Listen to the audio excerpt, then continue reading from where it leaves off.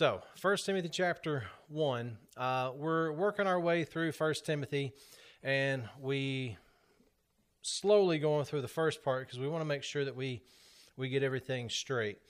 So what I want to do this morning is let's start off in verse 11. I'm going to read down through verse 16, and we'll see how far we get this morning. We left off in verse 14 last time. So I'm going to start here in verse 11. So 1 Timothy chapter 1, verse 11. According to the glorious gospel of the blessed God, which was committed to my trust, and I thank Christ Jesus our Lord, who hath enabled me, for that he counted me faithful, putting me into the ministry, who was before a blasphemer and a persecutor and injurious, but I obtained mercy because I did it ignorantly in unbelief. And the grace of our Lord was exceeding abundant with faith and love, which is in Christ Jesus. This is a faithful saying and worthy of all acceptation, that Christ Jesus came into the world to save sinners, of whom I am chief.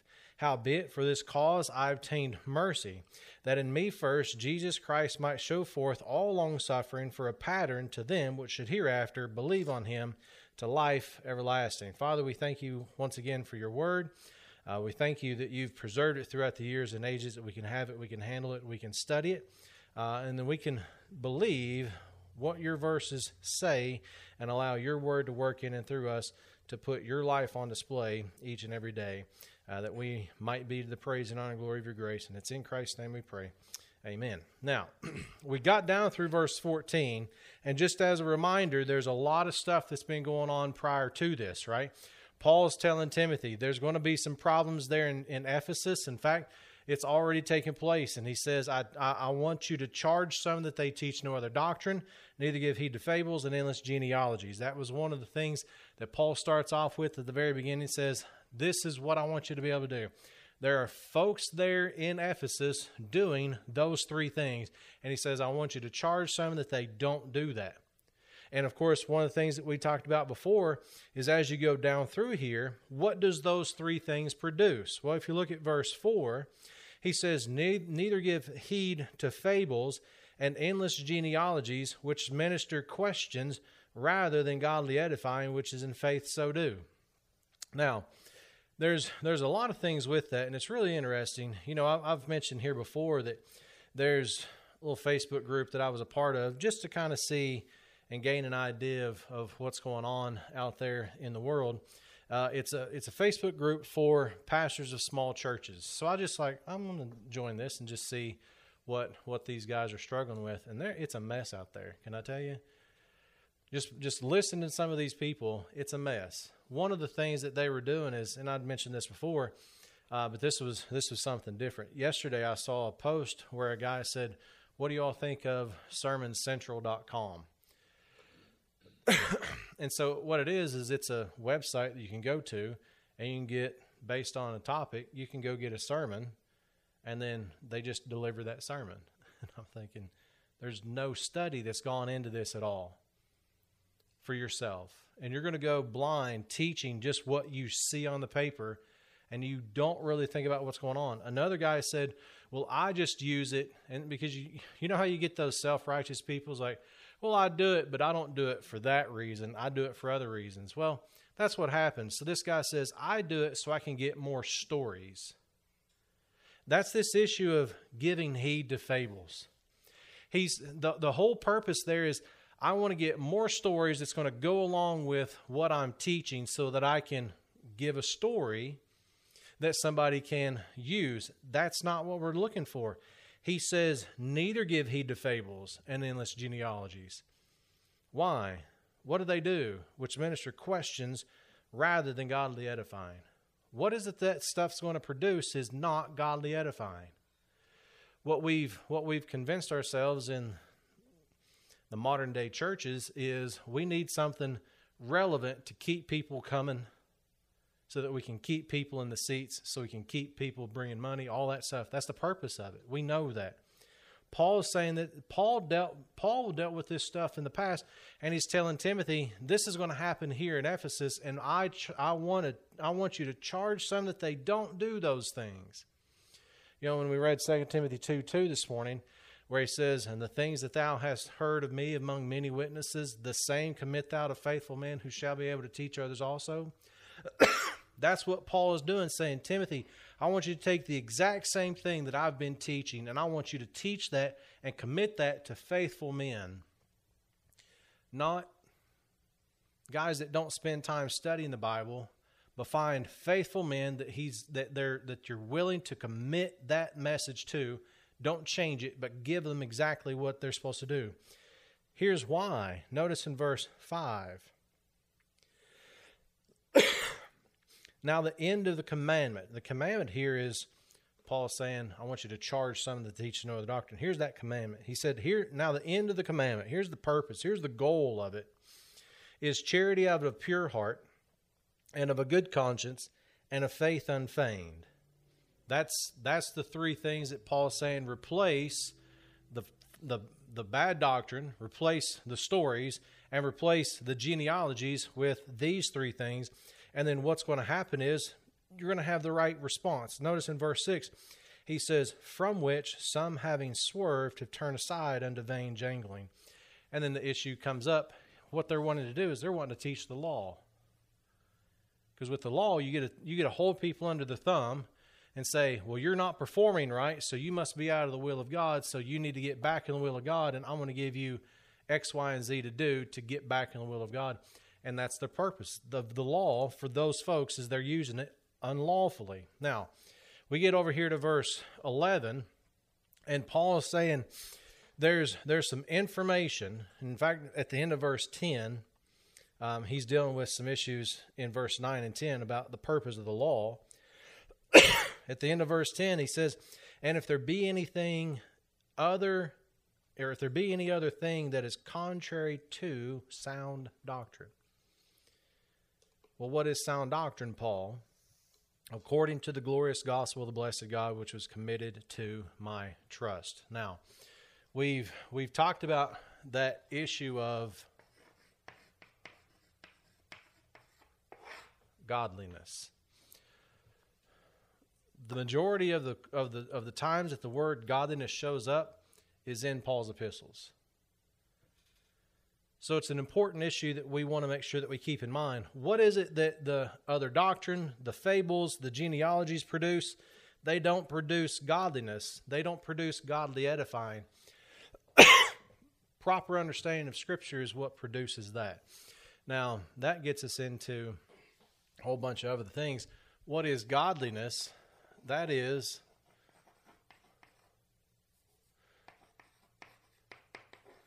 proper worship.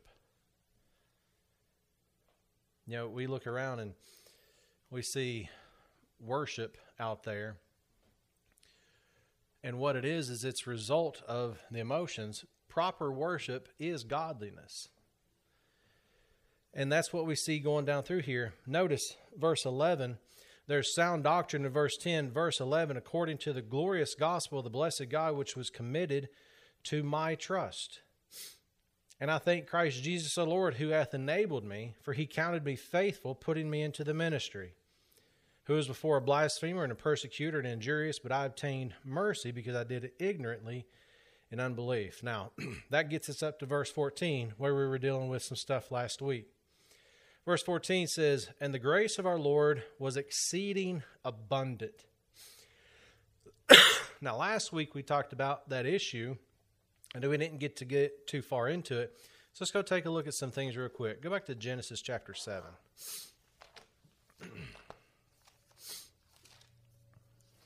And we're gonna look at some things and just kind of see an issue, hopefully. What does it mean that his grace was exceeding abundant? Now, last week we went through and we talked about when Paul uses that phrase, exceedingly abundantly above all that we ask or think, and how what I was brought up in misuses that. And we found out what that was according to Scriptures. Now, notice here, Genesis chapter 7. Let's just start here. Let's just start here in verse 16, all right? So in Genesis chapter 7, what takes place is we've got the flood. Notice in verse 16, And they that went in male and female of all flesh, as God had commanded him. And the Lord shut him in. And the flood was 40 days upon the earth, and the waters increased and bare up the ark, and it was lift up above the earth. Notice this. And the waters prevailed and were increased greatly upon the earth, and the ark went upon the face of the waters, and the waters, notice, prevailed exceedingly upon the earth. And all the high hills that were under the whole heaven were covered. Can you imagine, for a second, this earth completely covered in water to the point where you don't even see the mountains? That's what it means to be exceeding. And you notice he says this here, verse 19, and the waters prevailed exceedingly upon the earth. How much so? Even the mountains were covered. That, when you think about that word exceeding, it's more than enough, right? So when we take a look at this, it's surpassing. It's more than you could ever imagine. We looked at it last week a little bit. It got to the point where you have the whole, notice it says, and all the high hills that were under the whole heaven were covered. That's exceeding. And you stop and you think about that's that issue. Go to Exodus chapter 34. Exodus chapter 34. And again, we'll see this same kind of issue as we go through here, and we start seeing a little bit more about what's going on. Notice here in Exodus chapter 34. Let's start at verse 5. All right, so where we are in chapter 34 here is Moses is getting the second table of the law. Notice in verse 5, and the Lord descended in the cloud and stood with him there, and proclaimed the name of the Lord. And the Lord passed before him and proclaimed, the Lord God, merciful and gracious, long-suffering and abundant in goodness and in truth. Now, you see this issue of the waters were exceeding, and here you have this issue of, we find out that God's goodness and his truth is what? He's abounding in those things. So when we start looking at this issue of exceedingly and abounding, it's what? It surpasses what you need. It's plentiful. It's overwhelming if you think about it. And so then we're gonna keep on going. Notice, go to Isaiah chapter 55. Isaiah chapter 55. And of course, again, this is just to get an idea of this issue of exceeding and abundant. Isaiah chapter 55.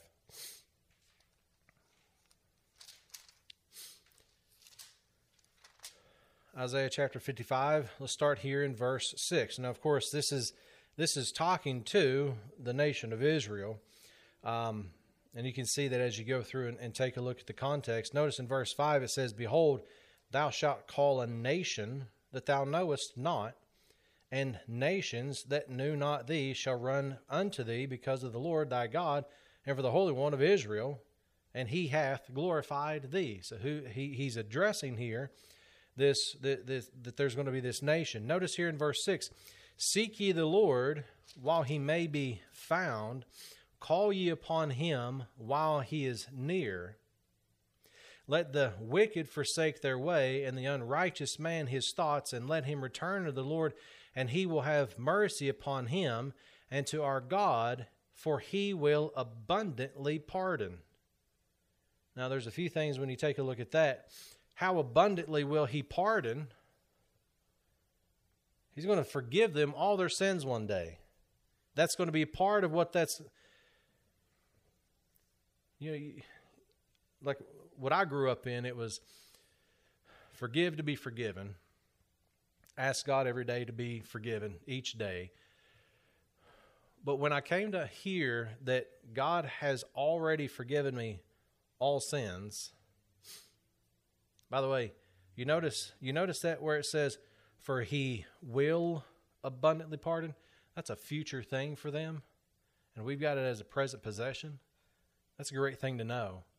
But he's going to, how much is he going to pardon them? He's going to abundantly pardon.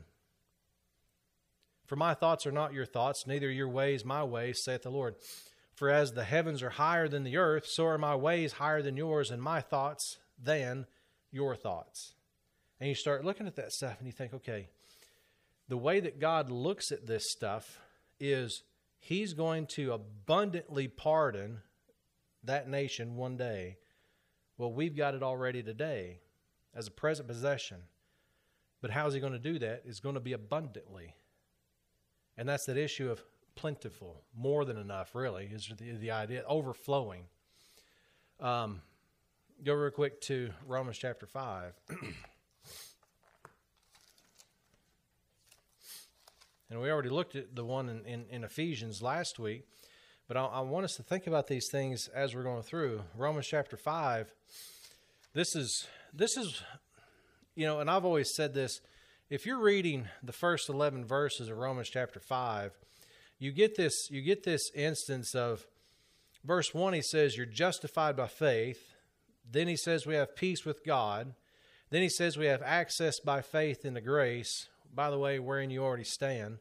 You rejoice in the hope of the glory, of the glory of God. He talks about the fact that when we were without strength, Christ died for the ungodly. God commended his love toward us. While we were yet sinners, Christ died for us. Verse 9, he says, much more than being justified. There's some stuff that he's going to do. At the end of verse 10, he says, much more being reconciled, we shall be saved by his life. There's this issue of there's this stuff, but then here's more, and here's more, and here's more, and here's more. That's that issue of abundant and exceeding. Notice here in verse 15, and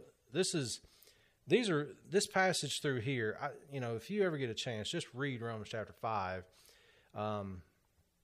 I've said, try to read the first 11 verses of Romans chapter 5 and try to have a frown on your face, because you can't, if you truly believe the verses, you can't be in a bad mood when you read the first 11 verses of Romans 5. But notice here in verse 15, but not as the offense, so also is the free gift. Well, we're going to find out what that free gift is here in a minute. For if through the offense of one many be dead, much more. You see that word, that phrase, much more. That's that issue of exceeding and abundant. Much more the grace of God and the gift by grace, which is by one man, Jesus Christ, hath abounded unto many. When you stop and you think about that, in the context here right before this, he's talking about what? Verse 14, death reigned from Adam to Moses.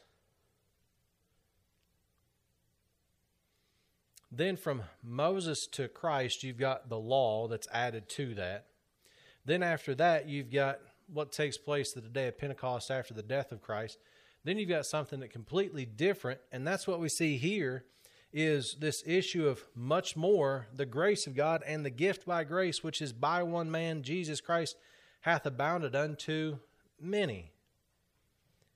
And not as it was by one that sinned, so is the gift, for the judgment was by one to condemnation, but the free gift is of many offenses unto justification.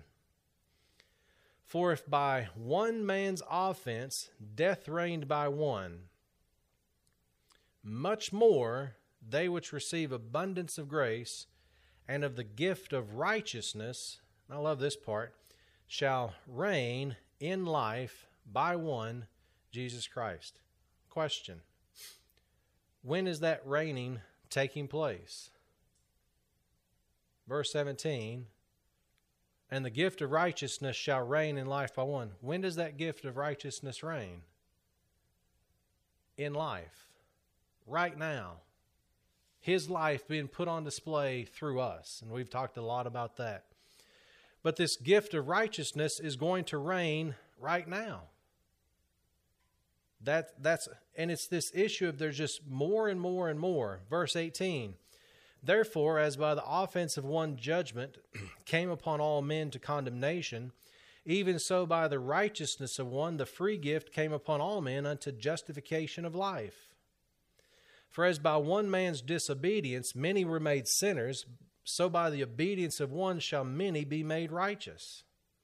Moreover, the law entered that the offense might abound. Now you stop and you think about that. We said this a minute ago. Death reigned from Adam to Moses. From Moses to Christ, you've got the law. And of course, that's what Christ and the 12 and all those are preaching is the law. But notice this. He said, moreover, the law entered. Why? That the offense might abound. Well, the offense there is just sin. Now, what he's not saying that God put the law out there so that people would start sinning more. He put the law out there so people could recognize sin. We've already looked at that in Romans chapter 3. By the time you get here to Romans chapter 5, Paul, and by the way, the Holy Spirit through Paul, would assume that you've already read Romans chapter 3.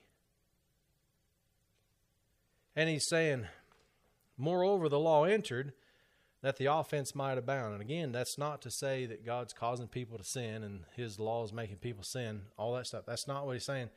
But what's abounding there was sin.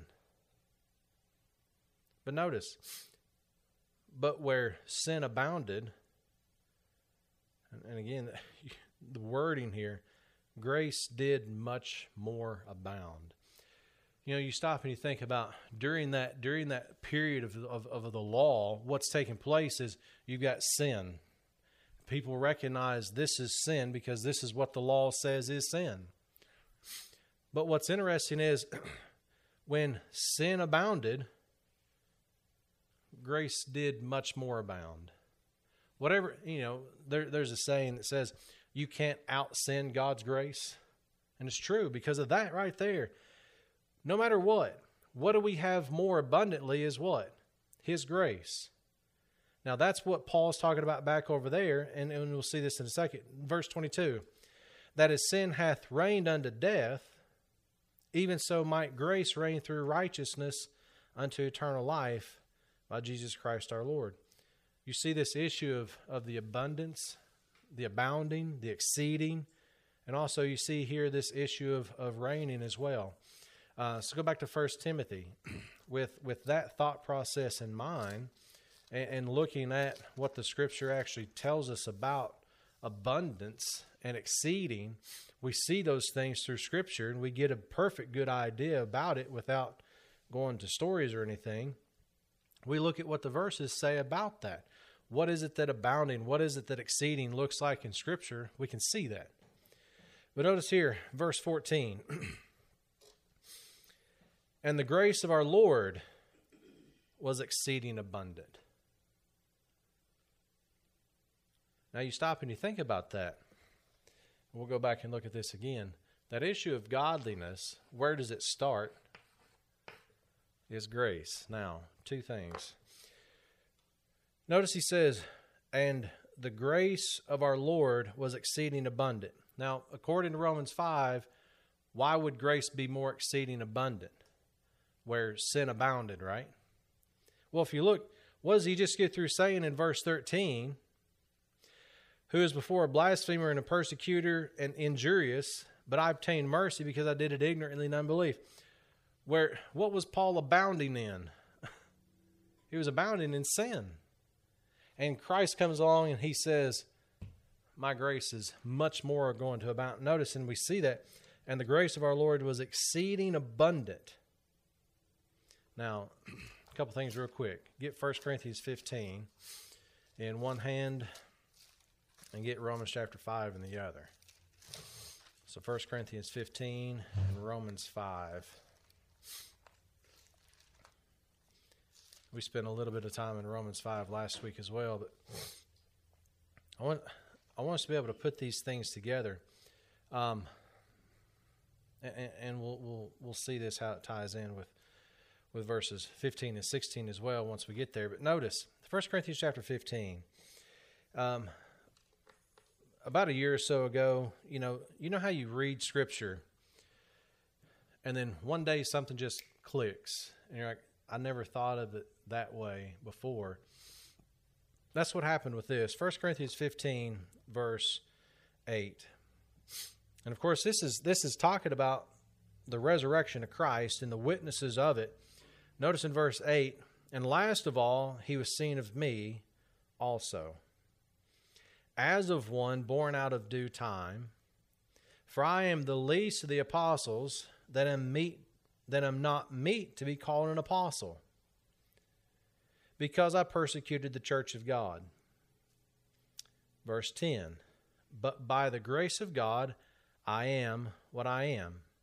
And his grace, which by the way was exceeding abundant, right? That was the issue, that it was exceeding. And his grace, which was bestowed upon me, was not in vain, but I labored more abundantly than they all, yet not I. So here's the thing I want us to think about. What does this grace produce? Is what? Labor. Paul says that by the grace of God, I am what I am. And because of his grace, I'm able to do what? He says, I labored more abundantly than they all. Well, who's the they all in the context? Are the other apostles and the 500 that saw Christ and all that? He said, I labored more than they did. And you see that he says, I labored how? More abundantly than they all. And I love this part, yet not I. But it's what? It's the grace of God which was with me. What was it that produced the work in Paul? Was the grace. The way that Paul was able to labor exceedingly is because of the grace that God bestowed upon him. The grace that was working exceeding in him. Romans chapter 5. As we go down through here, and as we've talked about before, what do we know about Paul? He is a pattern. So if we look at how he did this, then we should be able to accomplish what he did. Notice in Romans chapter 5, verse 1. Therefore, being justified by faith, we have peace with God through our Lord Jesus Christ. All right? So the first thing is, what do we notice here? We're justified. All right? Now, let me pause here for a second. Where it says, therefore being justified by faith. Is that justification a process because of the word being? The answer is no. That being right there is saying what? It is a fact that you are justified by faith. And since you are justified by faith, what do we have? We have peace with God through our Lord Jesus Christ. Now here's the real issue, verse 2. By whom, the whom there is Jesus Christ, by whom also we have access by faith into this grace wherein we stand.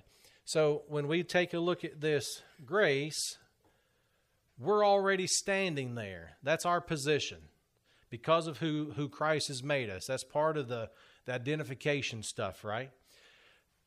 This is where we stand. How do we get to that? Well, what's the verse say? By whom, Christ, also we have access by faith into this grace. So what do we do is, how do we access that grace is by faith, because we're in Him. Since we're in Him, we have all spiritual blessings in heavenly places. There's nothing that we need to get. We have it all.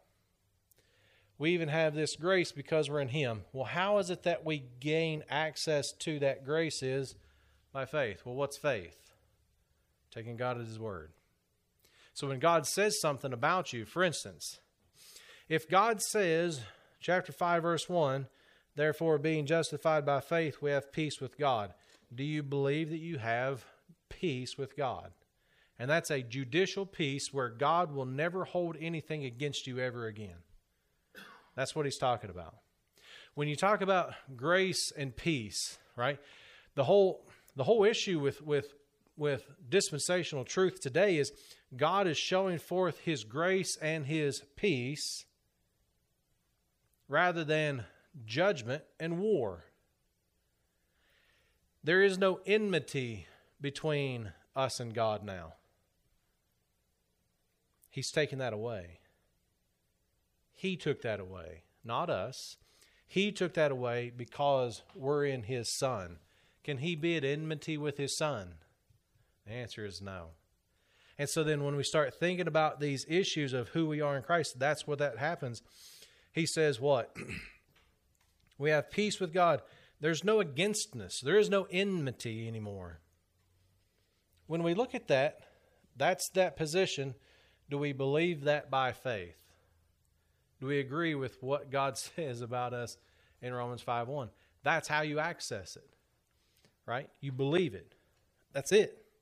What's the only thing you can do without doing something is believing.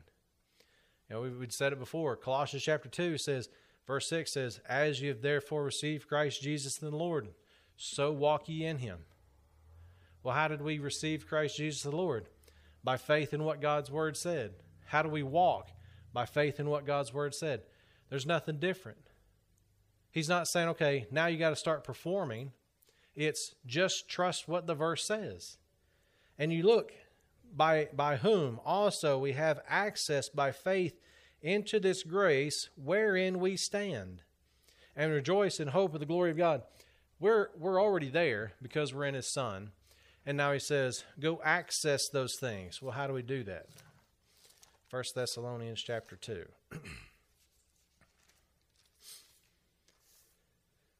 When we talk about these things, this verse always comes up. And I think it's really important for us to be able to do this. Let's start here in verse 10. So 1 Thessalonians chapter 2, verse 10. 1 Thessalonians chapter 2, verse 10. Paul's talking to the folks in Thessalonica. Notice he says, ye are witnesses, and God also, how holily and justly and unblameably we behaved ourselves among you that believe. Now, who is the we there? Well, Paul, Silvanus, and Timotheus, chapter 1, verse 1, that's who's penning the book. Those are the ones who are there doing the work. And what's he say? Your witnesses, God also, how holily and justly and unblameably we behaved ourselves among you that believe. How is it that those three men were able to behave holily, justly, and unblameably? Are they holy because they're in Christ? Yes. Are they unblameable because they're in Christ? Yes. Are they holy and just because they're in Christ? Yes. So how did they do that? Well, look at verse 13. For this cause also thank we God without ceasing, because when ye received the word of God, which ye heard of us. So what's the issue? What is it that they received?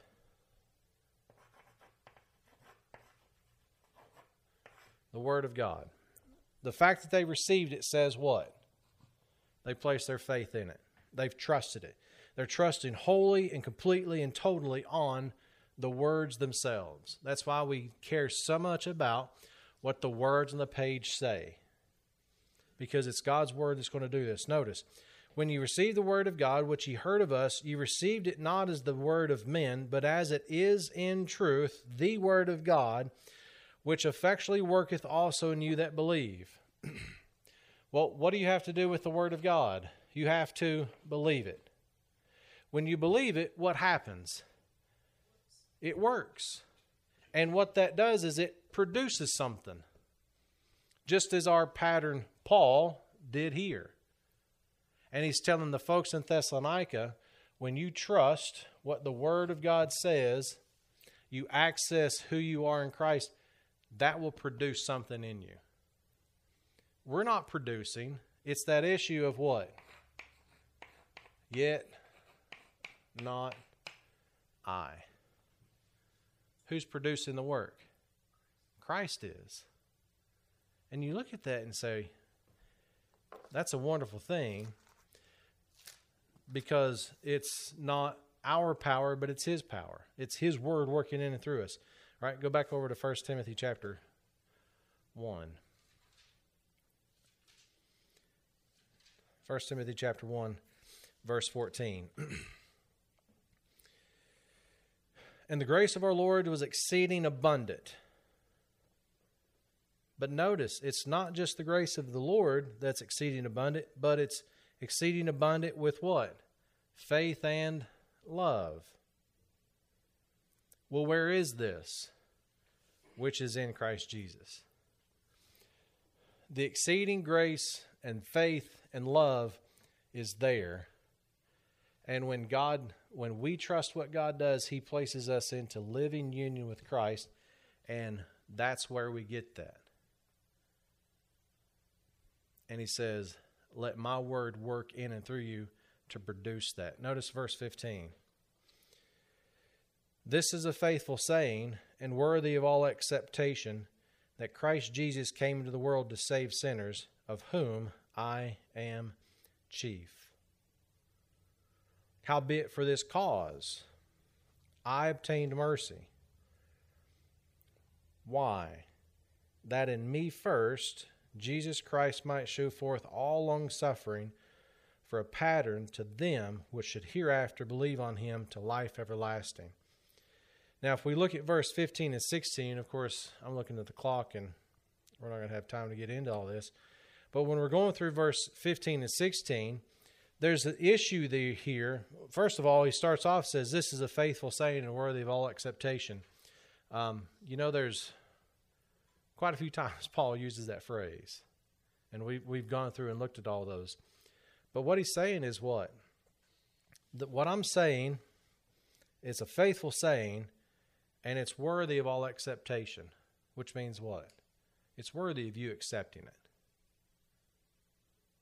There's a reason why he does what he does in verse 15 and 16, but it's coming off the heels of what he's talking about in verses 12, 13, and 14 here. Right? When we take a look at this issue, the proper worship, the godliness that we find out through here, God does something specifically through Paul that was not prophesied before, wasn't taught before, wasn't even hinted at until it was revealed to and through Paul. And he's saying there's something that God's doing by placing Paul in Christ. He was the first person that God did that with. All right. Now, that gets into a whole other can of worms. We'll talk about that a little bit more. But because of that, Paul has an opportunity to labor, but it's God that's working through him to do that labor, to create that work, to produce that. And it's that the only way that it can be done is because the grace of God was exceeding abundant with faith and love. And where is that? It's in Christ Jesus. All right. So when we think about this issue, it's not up to us to go and perform stuff. It's just go read the book and believe it.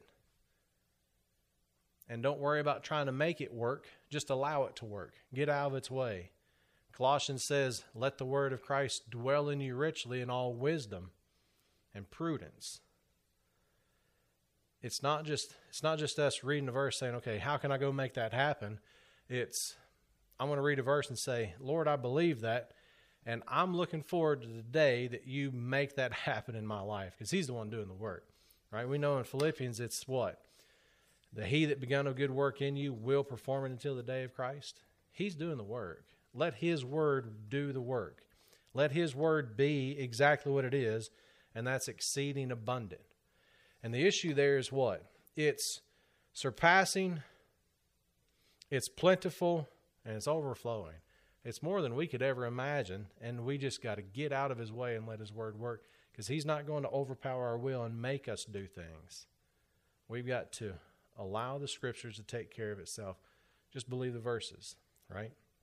And then we'll be able to see why that takes place in verse 15 and 16, why that's an important issue coming to that, all right? Okay. Questions, comments, concerns? We'll stop there. We'll pick up at verse 15 next week.